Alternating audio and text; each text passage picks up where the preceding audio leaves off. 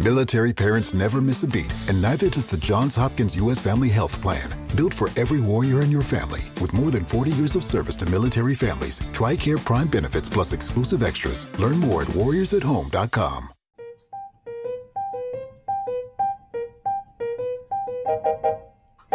Hello and welcome to Yeah, We Read It. This is a very special episode for us. I'm one of your hosts, Meggie. And I'm also one of your hosts, and my name is Laura. And we are going to be covering a one-off book, A Study in Drowning by Ava Reid. That comes out this September. This is a sneak peek review look into the book. Yes, and this was a really good book. I had so much fun. Oh my gosh, it was such a blast. It was honestly, I'll say what we're all thinking. I had too much fun. Yeah. I really like spooky books, and right? you know, as we get into autumn, I love spooky season, and I would say that this is one of the more haunting. Like, this felt like a very haunting book. No, like there was such a good like eeriness to it, but it was still so like lighthearted and digestible without like. I like when things are spooky, but they're not going to give me nightmares. And that's what I really enjoyed about this book. Like, lots of parts were chilling and edge of my seating, but they weren't going to completely ruin my day, you know? Yeah. I will say, I feel like this one gave me a few. I got scared sometimes at night. Sometimes I was like, what the frick is going on? But I was never scared at night, but I also read this like broad daylight all the time. I never really read this at night. So maybe that was my pro. I read most of this on a plane, and I think it was like the white noise energy. The whooshing of the plane while you were reading this, I think would be terrifying. Yeah, it's like you're in a sensory deprivation tank. And then I was also reading this, and then I like landed at night at midnight, and I was like, time to go to bed, which was hard. But a lot of alluding to the book, essentially A Study in Drowning by Ava Reid. I think it is their second book. It's their third book. Their third. Wow, good for them. They wrote The Wolf and the Woodsman and Juniper and Thorn, if you are familiar with that. But A Study in Drowning. And this is their first YA book, which is so cool. That's great. It was a wonderful book. It follows the story of a young architecture student and a scholar, sort of a enemies to lovers. Should we just dive in, Meg? Should we not just get ahead of ourselves? Should we just dive in? Yeah, sure. Yeah, we can dive right in. Do you want to do quick synopsis and then big synopsis? What do you feel? Oh yeah, so essentially it's just a woman who is in architecture, and she goes to a haunted mansion, kind of. But Eddie Murphy is not there, which is an interesting fan fiction idea for this series. Effy running into let's Eddie dive Murphy, in. yeah. So we have our because also we should say we're interviewing the author this episode, so we have to get through our book discussion quickly so we can get to the real tea with Ava. So first, let's talk about this. Effy Sater, she is our main protagonist. She's an architect student. She is like the only girl student at the architecture school. She doesn't really like architecture. She really wants to study literature, but she's not allowed. There's this book is set in like a time period where women are clearly less than males. And she ends up designing a poster and winning a contest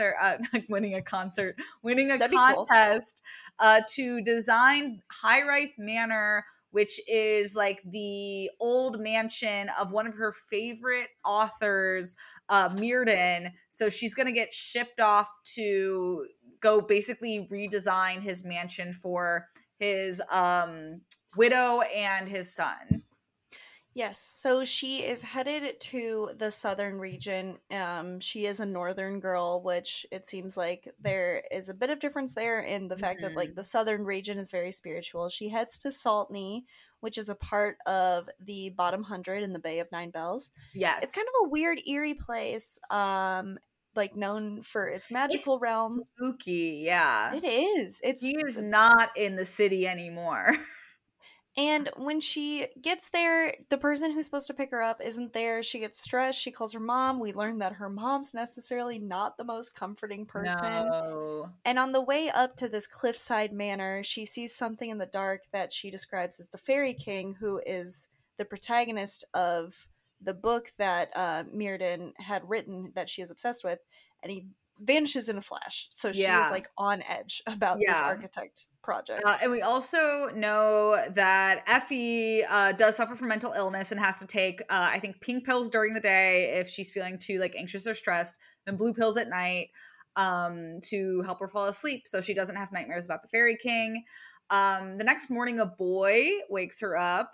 Oh. He's about her age. His name is Preston. And he leads her from her guest house to the main house. And he also saves her from falling down a cliff, because I don't think there's enough words for us to describe that this like house is on like a cliff in all senses of the word, and all extreme senses of that word.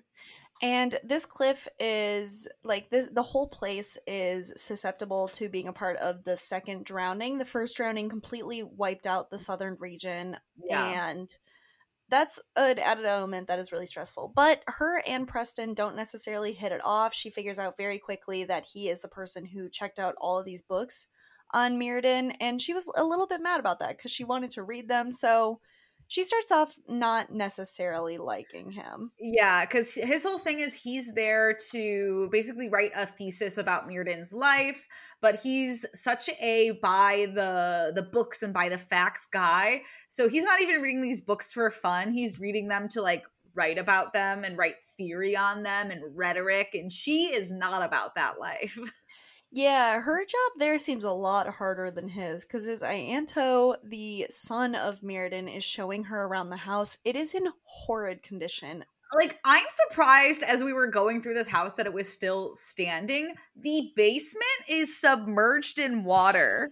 I don't get that. How? Like how? And that's what I think I love most about this book, that there's these fantastical details that seem so out of this world, but just exist in truth in this book, and that we have no choice but to be like, yep, this is the reality. This basement is basically a below ground swimming pool through no fault of its own.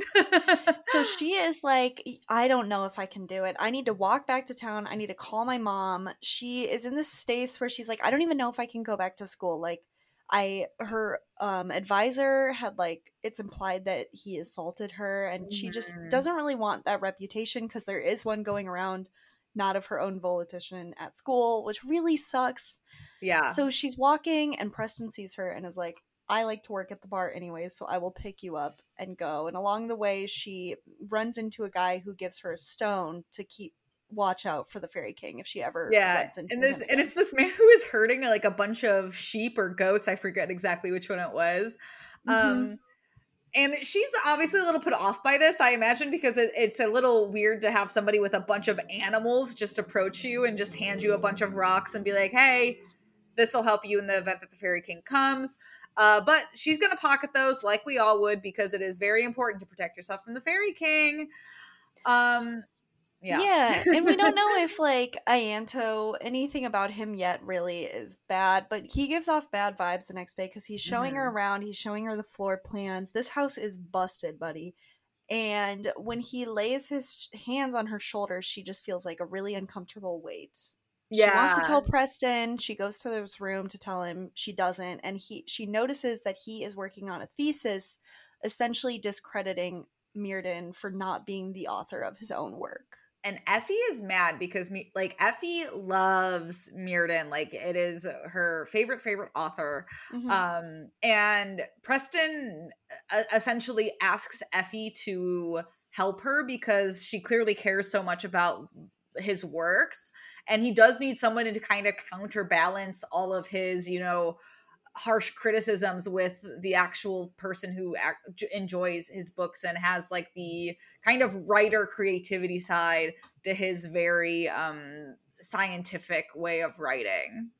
So the get is if she decides to co-author this with him, she will get co-authoring credit. Something completely unheard of, like we said, for women. They don't get to get into literature school. And then maybe she can also lobby it as her ticket into the lit school, which is great. And something interesting that she finds while she is snooping around all of his notes is that he's written her name a bunch of times in the margins, and she doesn't say anything, but she's definitely thinking about that.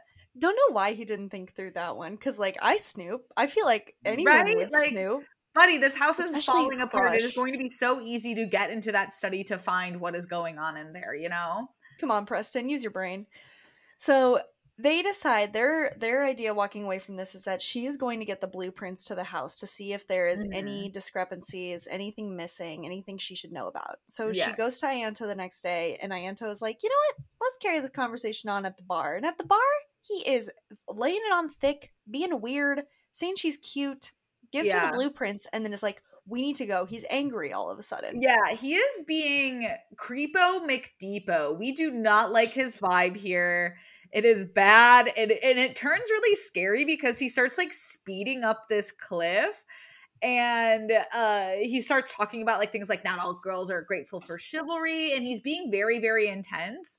And in this moment, she sees in Ianto the Fairy King, and she hurls herself out of this car and ends up walking home after the fact. And Preston ends up finding her being like, what happened? Ianto locked himself in his bedroom. Why are you bleeding?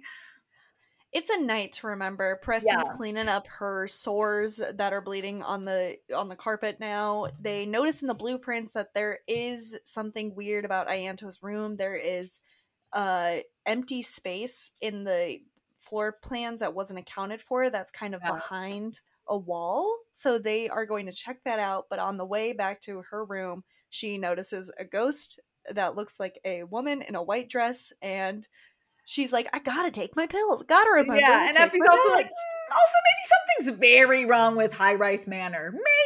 Maybe. Next morning, she's like, I'm on it. She takes 2 of her pills. She runs to the manor, and Preston gives her his coffee because he's a good guy. And they decide to go investigate this whole mysterious closet while Ianto's at church. And it's very like on edge. I didn't realize how like nerve-wracking I was gonna feel as they were going through this, because they're like, he's only gonna be away for an hour and we have to get into this closet. That's not that much time. Yeah, and they end up finding a like chained up box in there, and Effy, no chill, just hurls it at the wall to get it open. That was really funny. And Preston's like, what are you doing? And it works though, so it gets open, and they find a journal and some sexy photographs in there. And so they're like, whoa. This wasn't what we were expecting. Pretty sure it was also a blonde girl with green eyes, like the protagonist. Maggie, are you saying you want to be the girl in the photos? Depends on how hot she looks in the photos, because it could be me. I don't know. So they find these photos. They find the diary, and the diary kind of details encounters that Mirrodin had with one woman who seemed to be like the protagonist, the basis for the character in Angard. They do see a fellow poet's name, Colin Blackmar, and they're like, maybe that's our next step, is reaching out to this friend. Maybe he authored it. So that is their idea, is their next plan is going to him to see what's up. Not before this happens, because they're obviously looking over this in the study, and Ianto shows up holding a fucking gun, which was insane. That was terrifying. And he's mad that Preston and Effy are getting closer, and he's being very creepy, and he's like, I wouldn't want either of you exploiting my generosity. And we're like, whoa, buddy, put the gun down. Yeah. And then so they need a game plan. Yeah, so they need a game plan. Next day, they're both a little jumpy, and they end up convincing Ianto to let both of them go on like a trip to the library to get a book, even though they're going to go visit Blackmar instead. Yes. So the whole idea of this is Effy is going to be going to the library. Preston is going to be going to Blackmar's. They get in the car. They lied. They lied to their elders. They're going together. And they go to stay with Blackmar for a bit so they can study Angard. I read it as like Angard or Angarad. It's his most famous works. That it's Effie's favorite book, if we haven't said that.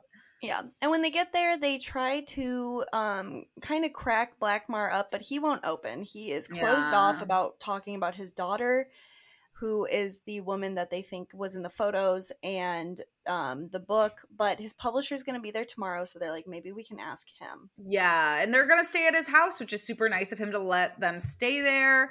Effy finds a scroll under the bed in the guest room she is staying at.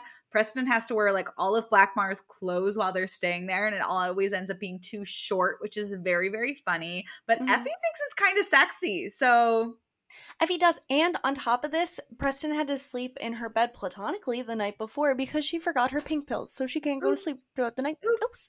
Sounds like these enemies are getting a little bit closer, if you know what I mean. They have to speed away from the ball the next day. The publisher, in asking and answering their questions, doesn't really give them anything. They figure out he's the son of the original publisher.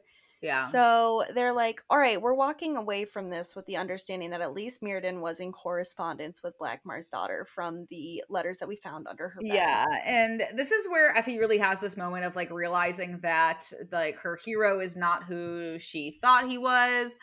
And Preston pulls over and they talk about their kind of heroes failing them, and we learn a lot about Preston's dad, who died from a traumatic brain injury that he got in a car wreck. And it was like his brain was slowly flooding. Yeah. And so it's this really like good moment where I think they both are very vulnerable with each other and they get a lot closer together. And I really wanted them to kind of kiss in this moment, but I guess it's kind of weird to like want people to kiss over sharing their trauma. So I get why it didn't happen, but I was rooting for them so much. Because is this when Effy opens up about her mom too? That was earlier. Oh, that was earlier. Okay. Yeah, but it's okay. Read the book and get there. It's great. We're only giving you the highlights.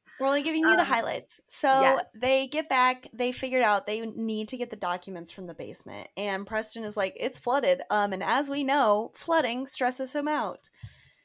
And there's also a big storm coming, so it's gonna like flood even harder. Yes, they have a heated moment where Effy kind of like sits on Preston and indicates that they're gonna hook up, but he is like, listen, I know about you and your advisor, and I don't want to take advantage of you in that way. Yeah, but he does indicate, he's like, I want to, but I don't want you to think that I'm taking advantage of you, and I want to do this in like a good way. Yeah, we love a consensual king. We love it.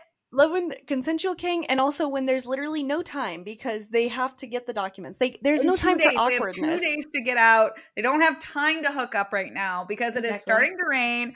Effy is walking to the house. She sees the fairy king and she runs, and she finds Ianto staking down the trees. Because like otherwise they'll fall on the infrastructure of the house. And she ends up kind of helping him get his jacket so she can steal the key to the basement and go for a swim down there. She ends up getting it. And they basically both are like, it's now or never. We have to get these blueprints and get everything from the basement and run because we cannot come back here. This house is not going to survive this storm. Yes, because when she dived into the basement, she found a box that said Angard on it, which we assume is the original book. So after she has dived, she is really cold. They go to the guest house. She wants Preston to stay. They have sex. We know what happens there. Yeah, they do. They've overslept. They really gotta go. I was so happy for them, but then it was like, y'all are on a timeline. And it's storm time. Effy is awoken. She says, the storm is here. We gotta go. And the winds are winding, and they need to get up to the house and get the letters and the pictures. But the house is in awful shape. The staking of the trees did nothing to protect the house because it is creaking and tilting and whooshing and rushing all inside of these elements. And Ianto's waiting for them once again with his gun. And we love that gun. We gotta put the gun away, buddy. It's not a good look. We gotta Second Amendment. We gotta kill your idols. Kill the Second Amendment. So kill your idol, the gun. He's sitting there with his gun. He is like, you guys have taken advantage of my kindness. You know what? If the house is going to survive, it needs the sacrifice of a fatherless child. And that's you, Preston. So let's go, buddy. So he shackles him to the basement wall as it's flooding and just kind of leaves him there. And then Effy hits her head and knocks herself out. Literally just like Madman City, because not only did they just walk into this guy's house who's holding a gun, but he's like, by the way, I'm going to chain you into the basement that's going to flood, and that's going to save my house. I've had worse Mondays. Haven't we all, folks? But not looking good, because obviously Preston's gonna die down there, and Ianto, like Maggie said, has smashed Effie's head into the wall, and he's like, no, Effie, I'm not going to kill you. And now in this moment, the house is slanting towards the sea, so this isn't good for everything. And he in his madman moment is going to say, no, Effie, while your boyfriend is dying, you have to finish the blueprints for the house, and you are going to be Turn your homework in. Yeah, and he becomes completely the Fairy King. He's completely taken. The Fairy King, Ianto, is basically gone. Fairy King is taken over, and it's revealed that like she was essentially left to die by her mom. The Fairy King took her finger, her ring finger, so she could have no other guys. So no time for Preston. Sorry. Yeah. And in the falling of the house, the chandelier kind of shatters, and when she kneels to him, because she's like, "Sure, I'll kneel to you," she grabs a piece of broken glass and reflects his image back to himself, which it is alluded throughout the book that the Fairy King does not want to see his image, and he kind of like melts. He melts into a man and then turns to dust. The imagery of it is so cool, but we do not have time. Effie does not have time to think about how cool the imagery was of slaying the Fairy King because her boyfriend is once again drowning in the basement, and Preston is still alive, but the water is rushing and gushing. It is hard to get those chains out of the wall. Yeah. She does consider leaving him, which I do not love, but then she decides, I'm going to try one more time. Yep. And then someone's helping her get the chain off of the wall. She thinks it's the ghost from earlier, but no, it turns out to be Angathard, the woman of the story. Yeah, and it turns out it wasn't actually a ghost. It was Mirrodin's widow, who just is an old woman. Who was just a really old woman, which, like, ouch. Effie, that was mean. That was like mean, but we'll allow it. It's like when someone guesses your age and it's so old that you're just a ghost. How old are you, Spectre? Or Phantom? So they steal away all of them to the guest house. They're very tired. Angard tells her story, which kind of boils down to she wrote the book and Mirrodin took it. Her dad and him had a bit of a deal, which was her dad kind of felt disgraced by her and was like, okay, you can publish the book and also have my daughter. I just kind of want her out of my house. Yeah, like he was so disgraced that she would be bedded before marriage or whatever during this affair that he basically like gave her to Mirrodin. Yeah. And they signed a deal that basically Mirrodin would take her book and then her dad would get all of the profits from it, which is like such a low blow. And we also learn that Mirrodin, she didn't realize this when she was young, had the Fairy King inside him all along. Like Fairy King used Mirrodin as a vessel. And as they aged, it took him over more and more and more. And then once he passed away, the Fairy King needed a new vessel. So it basically infiltrated her son. So she's had like a really, really rough past couple of decades is what I'm hearing. She's lost 2 boys to Tinkerbell. Kind of sucks. Yeah. Not a big fan of that. But they basically open the box. They're kind of bummed because they lost all like the letters in the house.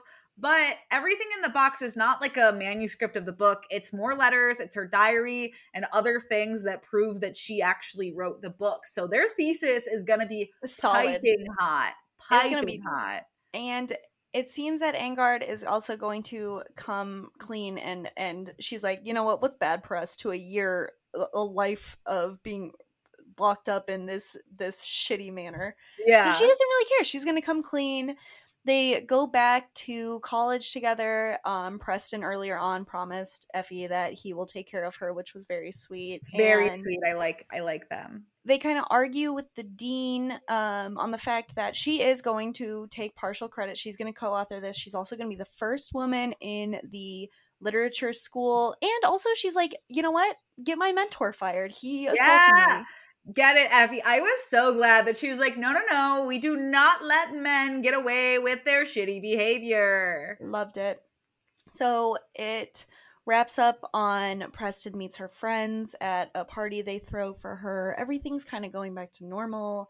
And throughout the book, Preston admits that he does not really believe in the supernatural, but he does mention that he could hear bells ringing his whole time being in the bottom 100, which alludes to the Bay of Nine Bells, which are the churches that drowned. Yeah. In the first drowning. Yeah. So kind of feels like Preston's coming around to a little bit of magic. And I guess the magic is that women get equal rights. And the magic was also that everybody should read this book because it was a fun read. It was, oh my god, this was such a great read. I hope that it gets all of the accolades, all of its flowers when it comes out in September. I cannot wait. And I also can't wait because it wouldn't be a Meggie and Laura Yeah, We Read It episode if we didn't do our top 5.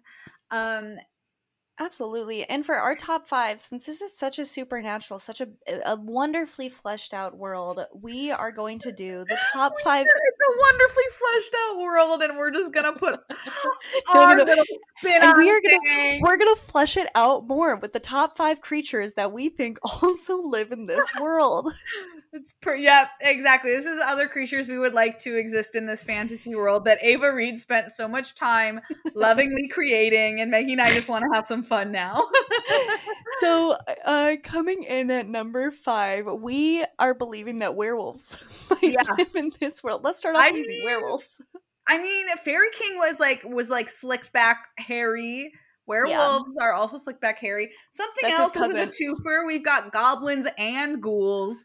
That's got to be very present in this environment. I also love to think that they all wear clogs. Yeah, I think so. Yeah. I think they wear the wooden shoes that curl up at the toes. Exactly. They wear wooden clogs and they dance. They like dance at night. So a little bit Keebler elf, a little bit goblin and ghoul. Yeah, but less cookies and more dancing. Coming in at number 3, Laura proposed this, and it seems like since there's going to be another flooding, it's his world and we're just living in it. Number 3, the Loch Ness Monster. Wow, that is so deep. It's just his world and we're living in it. Snaps for that. That was like a slam poem in my little eardrum. Number 2, Meggie said this one as a joke, and I said, no, we're gonna put that in there. X-Men crossover. Yep. What's a little fantasy without a little sci-fi? They're very close, a little Venn diagram, if you will. A little collab. We love a collab Central City. Get some Wolverine, get some Storm. Exactly. Get some Professor X. Those are, I think, are the only 3 X-Men I can name off the top of my head right now. I know Magneto's also in there. Oh, yeah, that's another one. He's a guy too. And number 1, we both kind of ping pong back and forth on this brilliant idea. Yeah. But we would love that glow in the dark nuns also live in this world. And you might be wondering, wait, Meggie and Laura, glow in the dark nuns, how does that fit into fantasy lore? And we argue that fantasy lore can be whatever you want it to be. And we also said that maybe these nuns are magical, or maybe they just carry around magic 8 balls. And that is up to the reader to decide. The beautiful thing about nuns is they could be everywhere and everything. And most of all, that they glow in the dark and that they are nuns. And that is going to be our wrap up for A Study in Drowning by Ava Reid. Stick with us as we have our interview with Ava up next.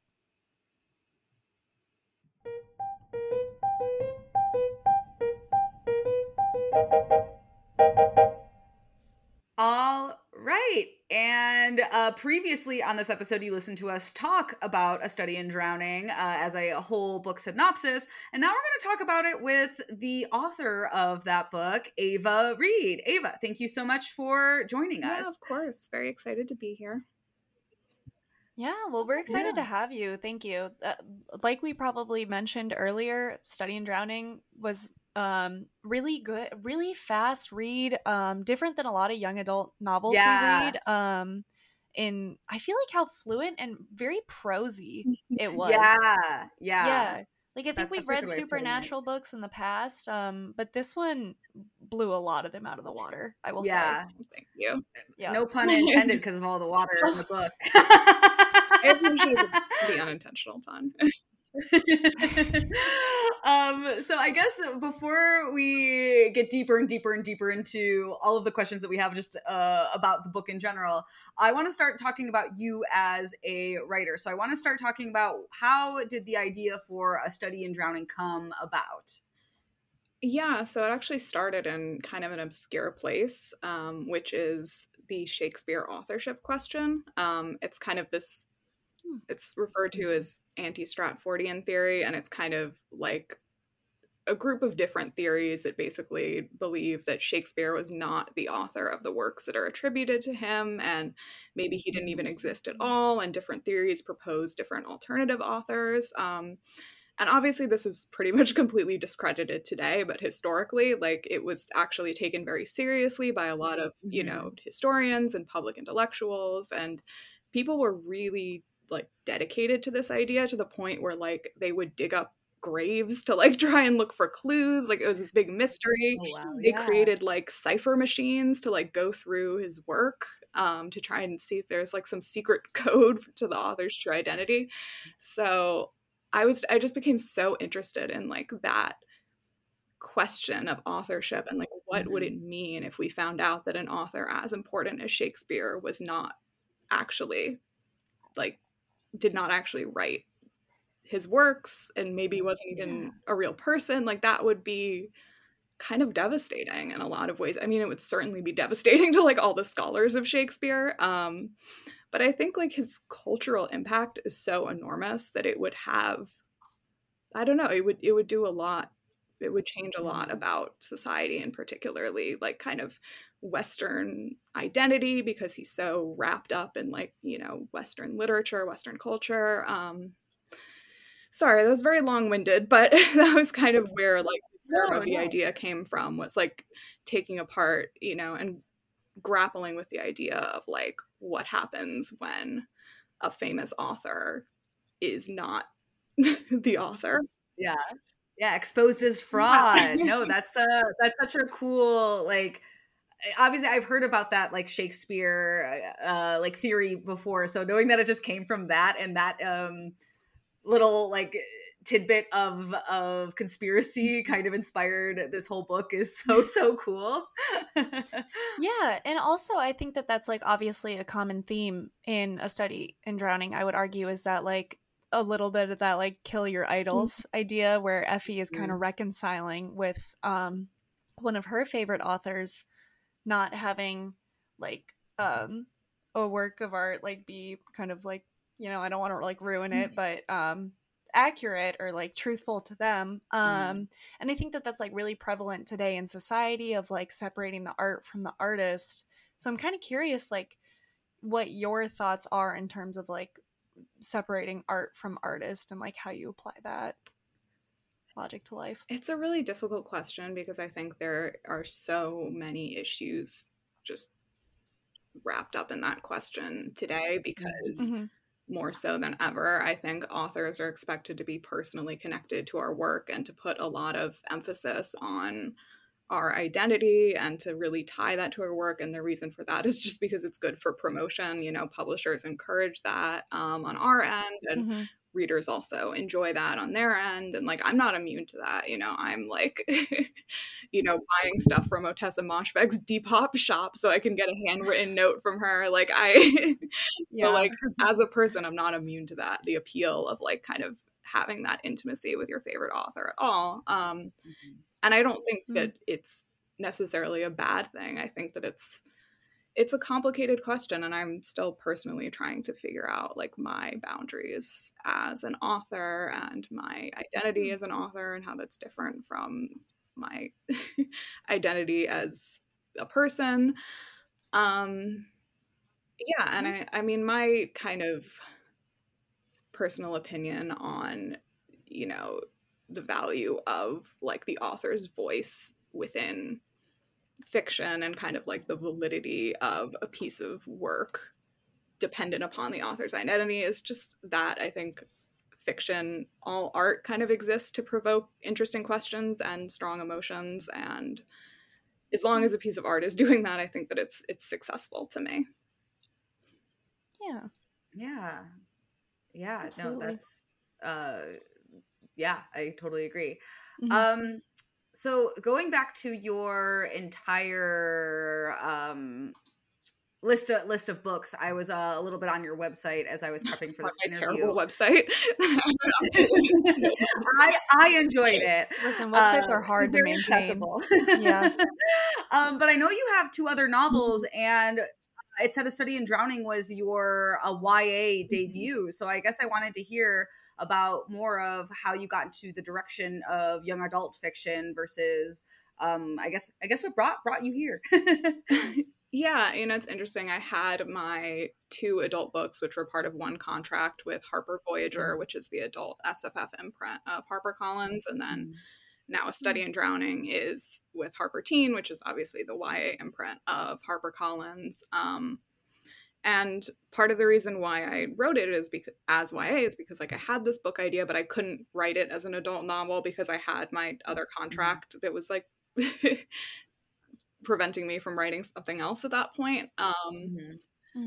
But I also was very interested in just thinking about like the difference between YA and adult fiction, because I think more and more the edges are kind of blurring, and the distinction is maybe becoming less and less clear, I think in large part because of social media and like book talk. So it's really interesting to think about, okay, like why should this book be YA as opposed to just adult, like my previous 2 books. And I was thinking about like, to attack that question from a different angle is like, what can I do with like YA that I like maybe can't do with adult? Like, what are the interesting questions that are going to be, salient for a teenage audience that are maybe not going to be as salient for an adult audience? And kind of looking back at my experiences as a teenager, which aren't really that long ago, but it's always kind of like cringe to look back at yourself with the curse/benefit of hindsight. All that to say, it was kind of, I guess a lot of factors went into it, but I've always wanted to write both YA and adult. It's really interesting too that you said that like YA and fiction, especially with book talk, is becoming like a bit blended, like the lines aren't nearly as blurred. I'm not sure why. I feel like at least when Laura and I were younger, born in the 90s, like reading and young adult was like so big for us because I think it's kind of all we had, and now they have that added element of social media. And I'm pretty sure I've looked up, and I think you're pretty big on book talk. I've watched a few of your TikToks. So I'm curious, like, how that intersection of kids on social media and how that blurring of lines for like young adult fiction, maybe how you think it's like impacting readers, or like how you've had to like shift in a market that really values social media in terms of plus writing, Yeah. So on the first point, I think that the main thing that I've noticed is just the fact, when I was younger, social media wasn't as prevalent, or at least it wasn't like such a big part of like book buying culture. So I wasn't getting, necessarily access to like seeing these titles and seeing these books, just easily on my phone. So, when I'd walk into the bookstore, which was how I learned about all the books I wanted to read, I would just go, to the YA section because I'm like, oh, I'm a YA, so I'm going to go over there. And now, teenagers are just, scrolling their book talk feed, and they're going to see, adult books, they're going to see YA books, and it's not going to be segregated in the same way. So if a book appeals to them, I think there's very few teenagers that are just going to be like, well, I'm a teenager, so I'm not going to read that. So I think that it's changed in that sense. And I don't think that, unfortunately, parents really have the ability to stop their teenagers from reading what they want to read, for better or for worse. And as far as social media as an author, it's unfortunately kind of necessary in this day and age. Even as a traditionally published author. That's yeah. And I think a lot of it ties back to this question of like authorship and identity, because being on social media as an author means that you are inherently personally connected to all of your work, you know. Yeah.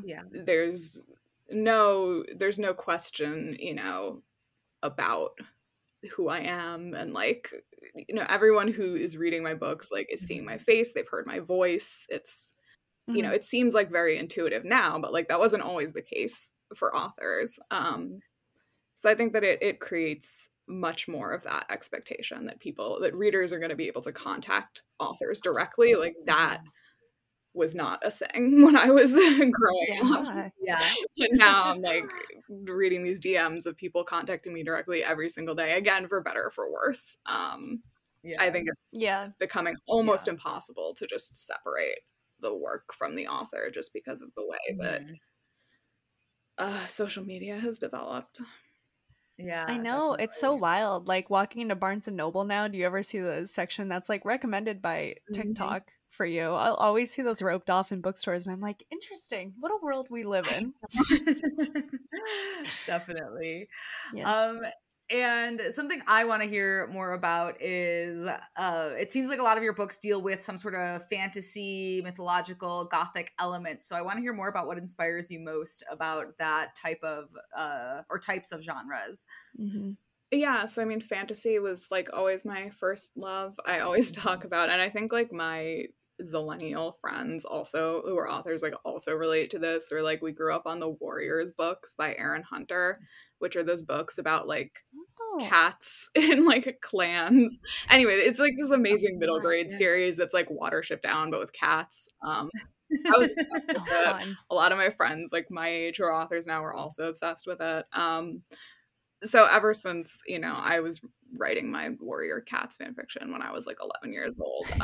It all that is on awesome. From there. And then gothic fiction, again, I don't even remember what kind of, I think it was when I had to read We've Always Lived in the Castle by Shirley Jackson. I think it was like 8th grade maybe, or like freshman year of high school English.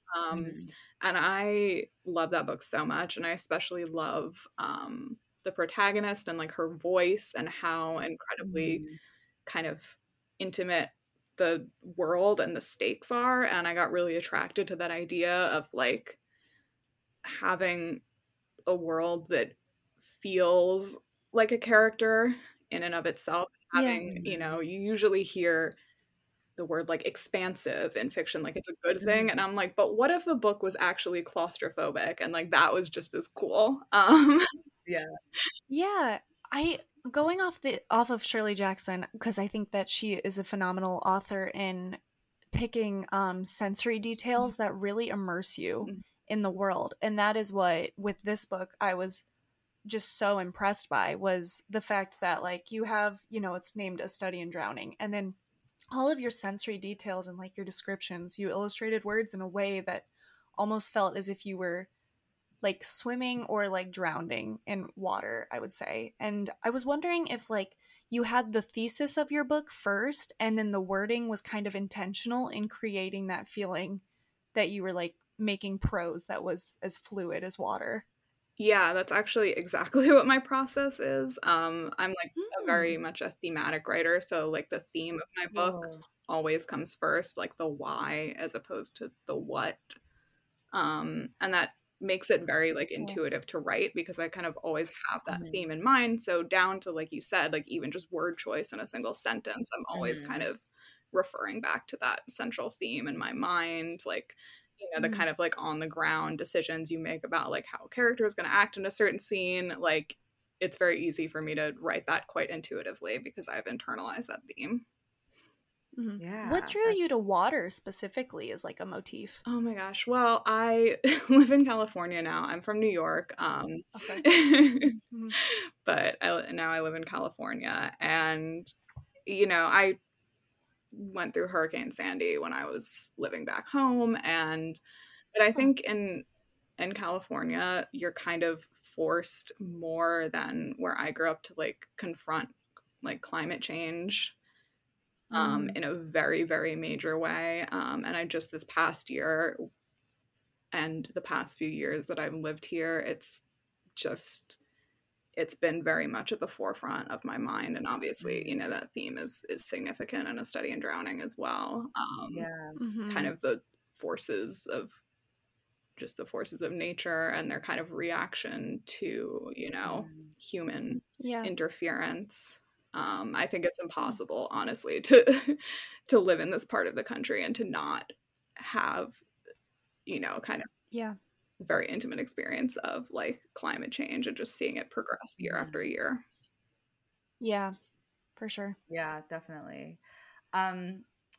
Off of that, so I know we talked a lot about, you know, the kind of feeling of water throughout, and there's so much else in this book. There's an entire romance, and there's a lot of lore, and there's an entire mystery that they're solving throughout. So I want to hear more about the writing process as a whole. So in a book that is just so rich with details and ideas, I want to hear more about, where did you start when it came to the plot? Did you start with the mystery? Did you start with the romance? Or did it kind of start as a bunch of smaller ideas that all kind of grew into bigger things as you were writing?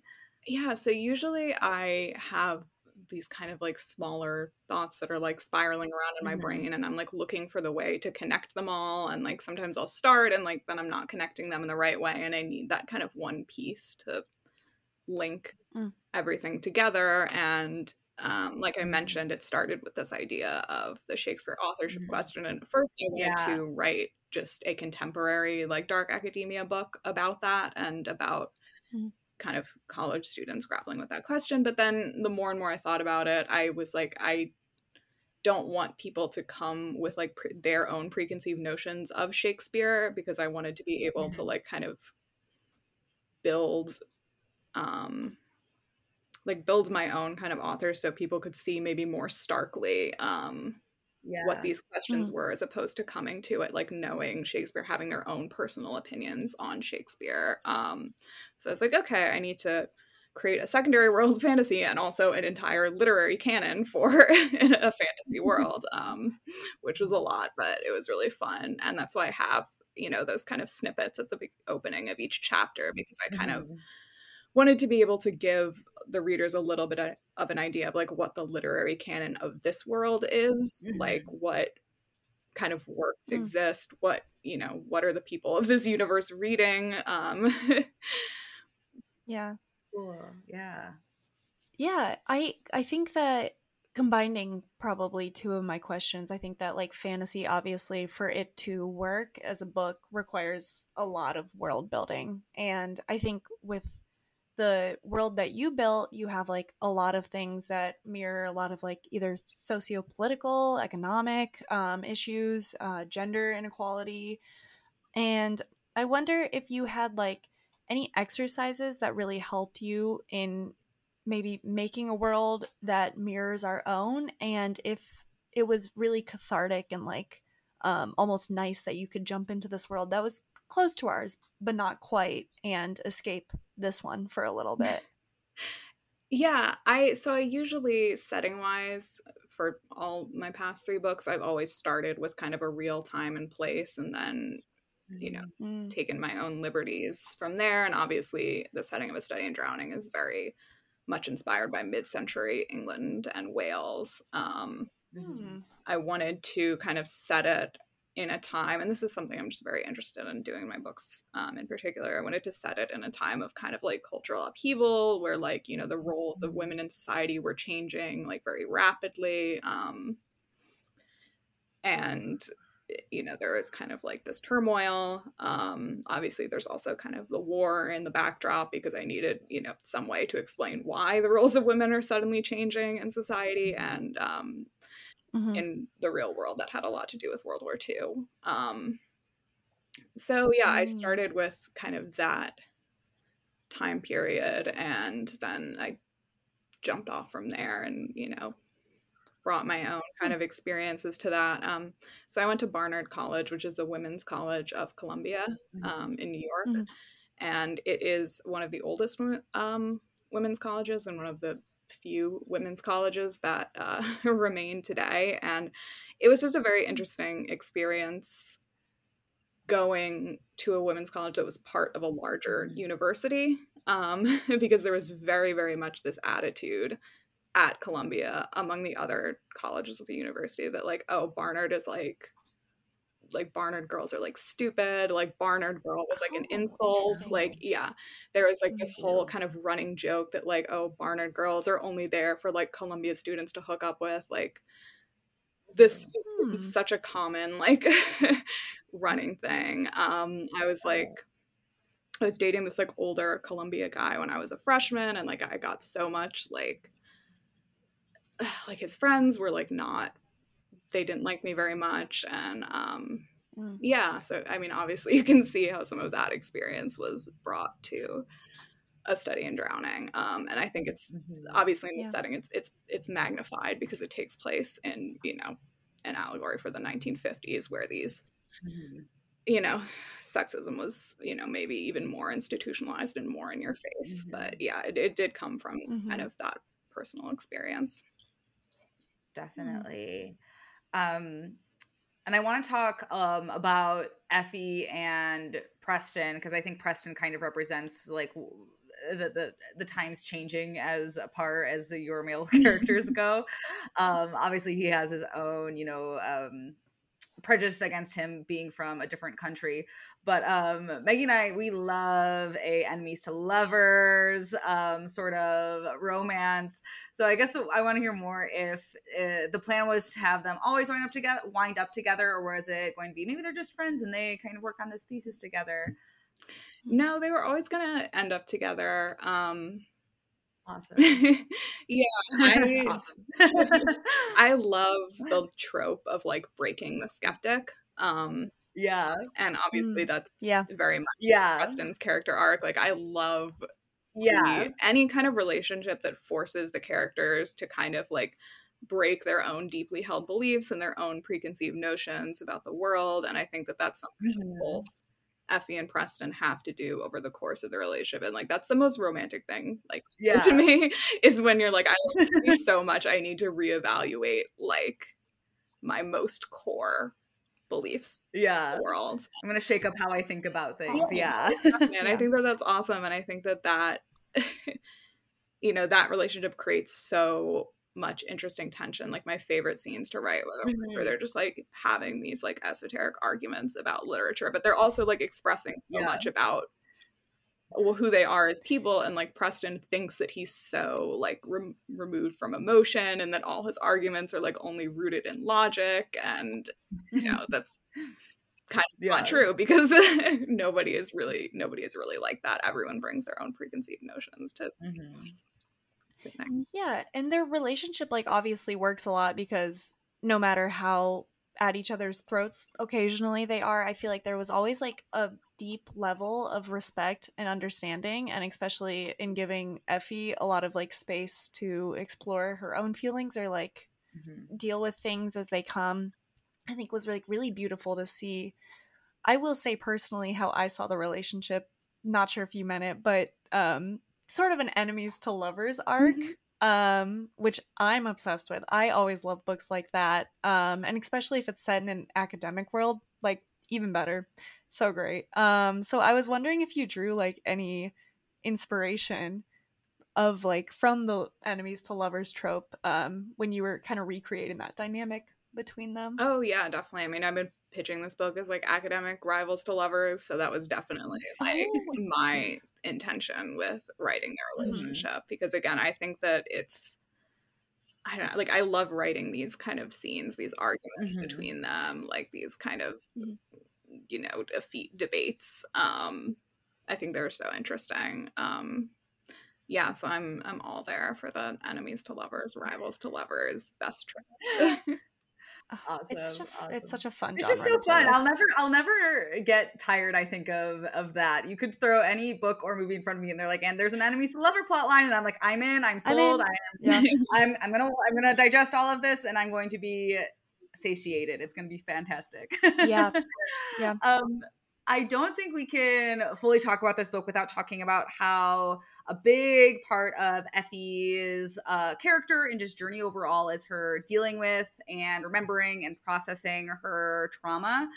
And I think it can definitely be easy for especially YA authors, but definitely just authors in general, to use the kind of traumatic events to glamorize things in not great ways. Like, oh, I'm going to use this to deem a character as crazy, or I'm going to use it as some throwaway plot device. So I really, really was so happy to see that in this world where there is a lot of larger than life and fantastical elements, that we have this kind of trauma as a real and relatable piece of Effy as a character. I felt like it was a really great way to ground a lot of what was happening in a study in drowning. And so this is a very long-worded way of me saying that I'd love to hear more about your process of writing a character that is dealing with trauma in such a way that does feel like it is handling it with such care and such truth.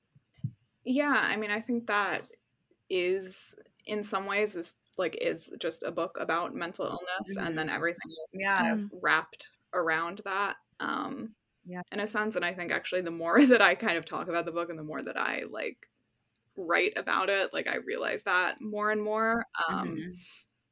And kind of bringing my own personal experiences into that was obviously, you know, something that helped ground it for me. But I've always you know, and it is kind of like the book that I would have loved to have as a teenager when I was going through things that were very similar to what Effy is going through.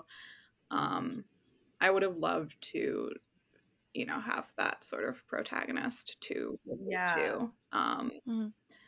and you know, I did think a lot about how to kind of portray that for a YA audience, because I've written about this before in Juniper and Thorn, which is my previous book, but that is an adult horror novel, obviously. So, you know, the intention with that book is very different. You know, the kind of the way that you explore the subject matter can be different because it's meant to like obviously evoke horror in people, and that is not the reaction that I wanted it to evoke in A Study in Drowning at all. So yeah, and I was very lucky to be very encouraged by like my agent, my editor, to write about stuff like that. It's still not necessarily like the easiest sell in a novel, especially in YA fantasy. Like, you know, most people want that kind of stuff and grounded like contemporary books. Not as much in fantasy, but so I wanted to kind of play with the element of like mental illness and trauma, almost, you know, transporting you to your own personal fantasy world, because that is kind of what it feels like sometimes, and that is kind of the main way that Effy copes with her.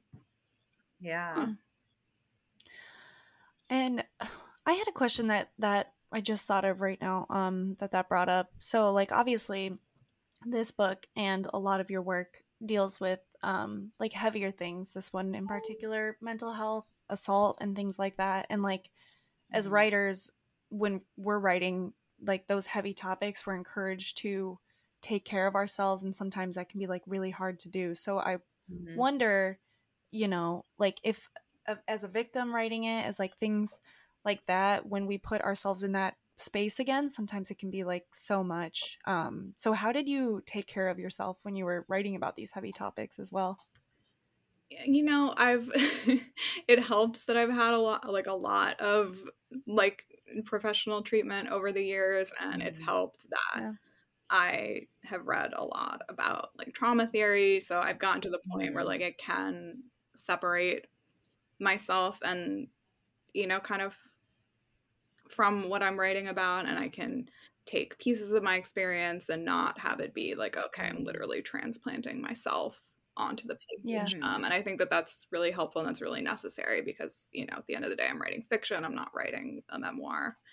I think being able to kind of have that distance and that separation, and to, you know, view your own experiences within a larger context of like psychiatry and trauma theory is super, super helpful. You know, I wouldn't have been able to write this book if I hadn't, you know, been very trauma informed and known a lot about dissociation, you know, psychosis, the things that Effy deals with in the book.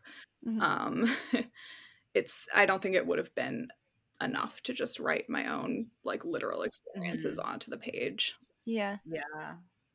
Definitely. Yeah, because I mean, like, I found the way that you kind of peppered those moments throughout of like PTSD was just very similar to real life. Like, I mean, I don't know. I feel like the biggest example I can like think of is like when queer people are coming out, they like always expect it to be like one big thing, and it's like the whole idea in our community is like, well, you know, like you come out like over time and things like that.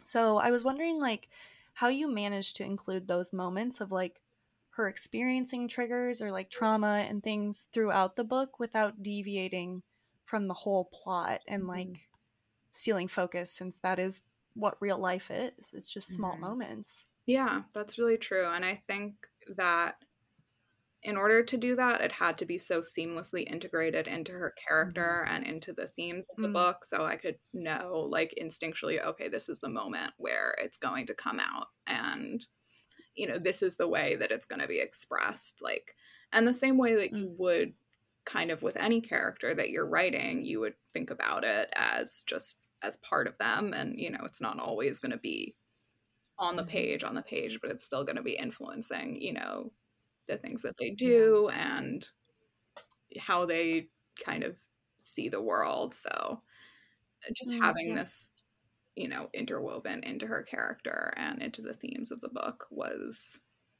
kind of essential. And it was always a part of the book, you know, since its inception. Yeah, definitely.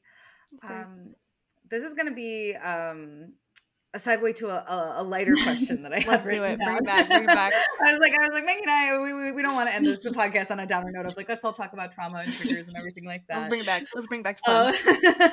Yeah, let's get we'll heighten the vibes a little bit. Okay. One of my favorite visual descriptions in the book was that of the sleeper museums and the glass coffins and how it's a tourist attraction. I was like, this is so fun and so cool. But obviously in the book, that is like their world's 7 most famous authors. So if this was a real place, who would be in your sleeper museum? Oh my gosh. Well, Shakespeare, obviously. Yeah. To be straightforward, then I'm a very big Shakespeare fan. Mary Shelley, I think. Oh, also a good choice. Nice. Yeah. Ovid, probably. You have to have, you know, at least a classical author in there. My husband's a classicist, so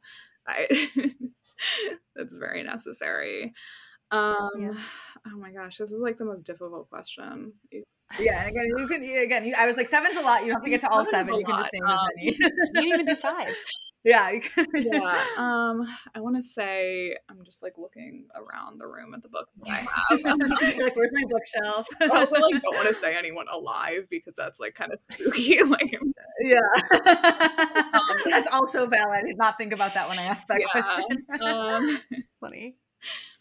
Yeah, Mervyn Peake, who wrote Gorman Gas, that book is really has been really influential to me.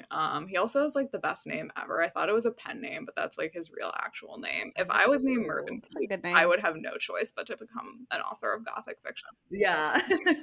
Yes. Like you literally have to. Yeah, who else? I mean, Shirley Jackson also has been hugely influential to me.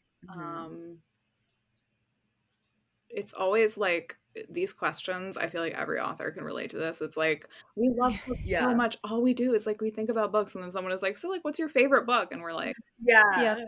Or it's one of those that like tomorrow you're going to be like, oh, I should have said that person. Yeah, of course. I have those moments all the time. Like, why wasn't I thinking about that then when the time came?